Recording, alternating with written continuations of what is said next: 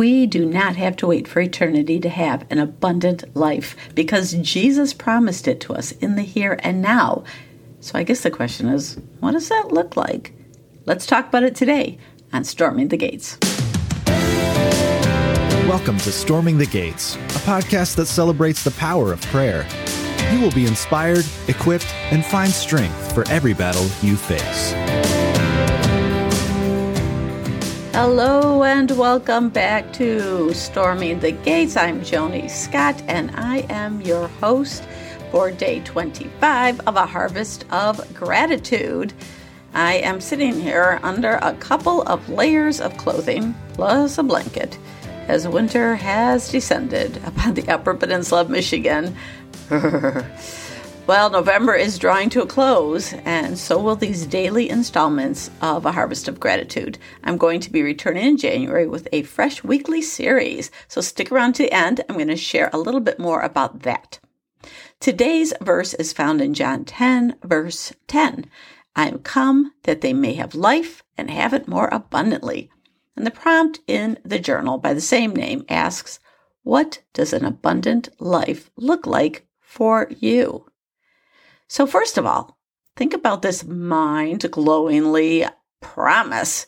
Jesus came to give us not just life, but an abundant life. He does not desire us to be shallow, empty, impoverished shells. He is dreaming of the abundance he wants to shower upon us. He's not putting all his energy into a mansion up in the sky for someday yonder. He's right here, right now, working to bring us into a life full of his abundance.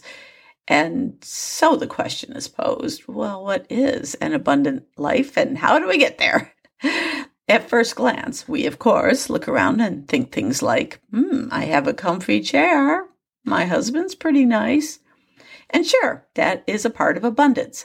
But as I was contemplating this question, I was also literally reading Luke 12, verse 8, where Jesus said, a man's life consists not in the abundance of things he possesses.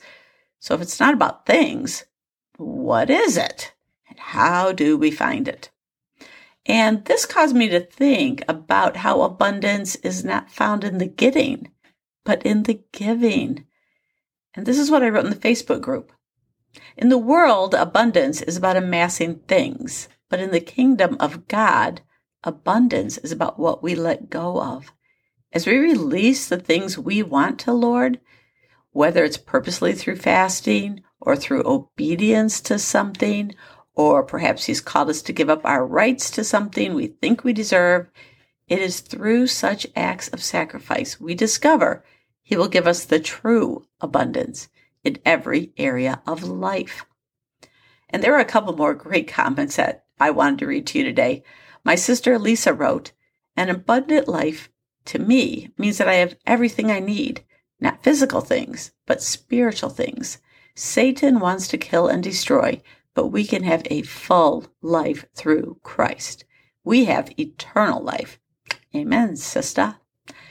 And what my friend Cynthia wrote was very thought-provoking as well. Abundant life to me means that there's more to reach for, more potential, more growth, more deeds, more faith, more joy, etc. If we look at lives around us, we wonder how it is possible to accomplish so much in a lifetime. And I think many of us live below what our Father has poured into us. And it also includes having the resources that we need to accomplish our purpose. With His help, we shall do valiantly. So good job, Cynthia. You know, I think abundance is going to look a bit differently for each of us.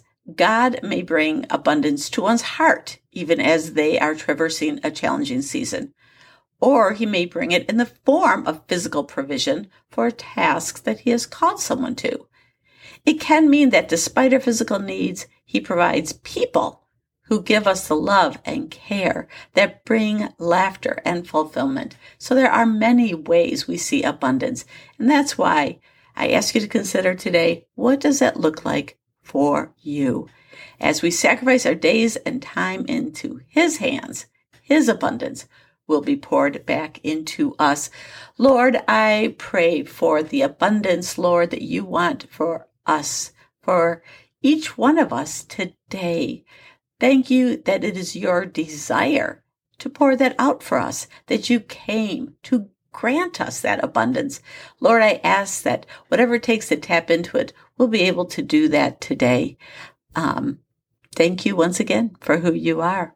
Amen. Well, a little extra final word today is that coming up in January, I'm going to begin a weekly podcast. And I want you to join me for a year-long exploration of praying through Jeremiah. Over the course of 52 weeks, we will examine each chapter in depth. That was one of the really cool things. I felt like I was calling me to Jeremiah over the period of a year. Turns out there's 52 chapters in the book of Jeremiah. And from those chapters, we're going to select significant verses that resonate with our current times for reflection and prayer. The ancient words of the prophet Jeremiah could be directed to us in today's day and age. I really think this somewhat obscure book of the Bible is going to come alive this year as we meet a God who's there to save and deliver, that we will see a God who has mercy even in the midst of justice.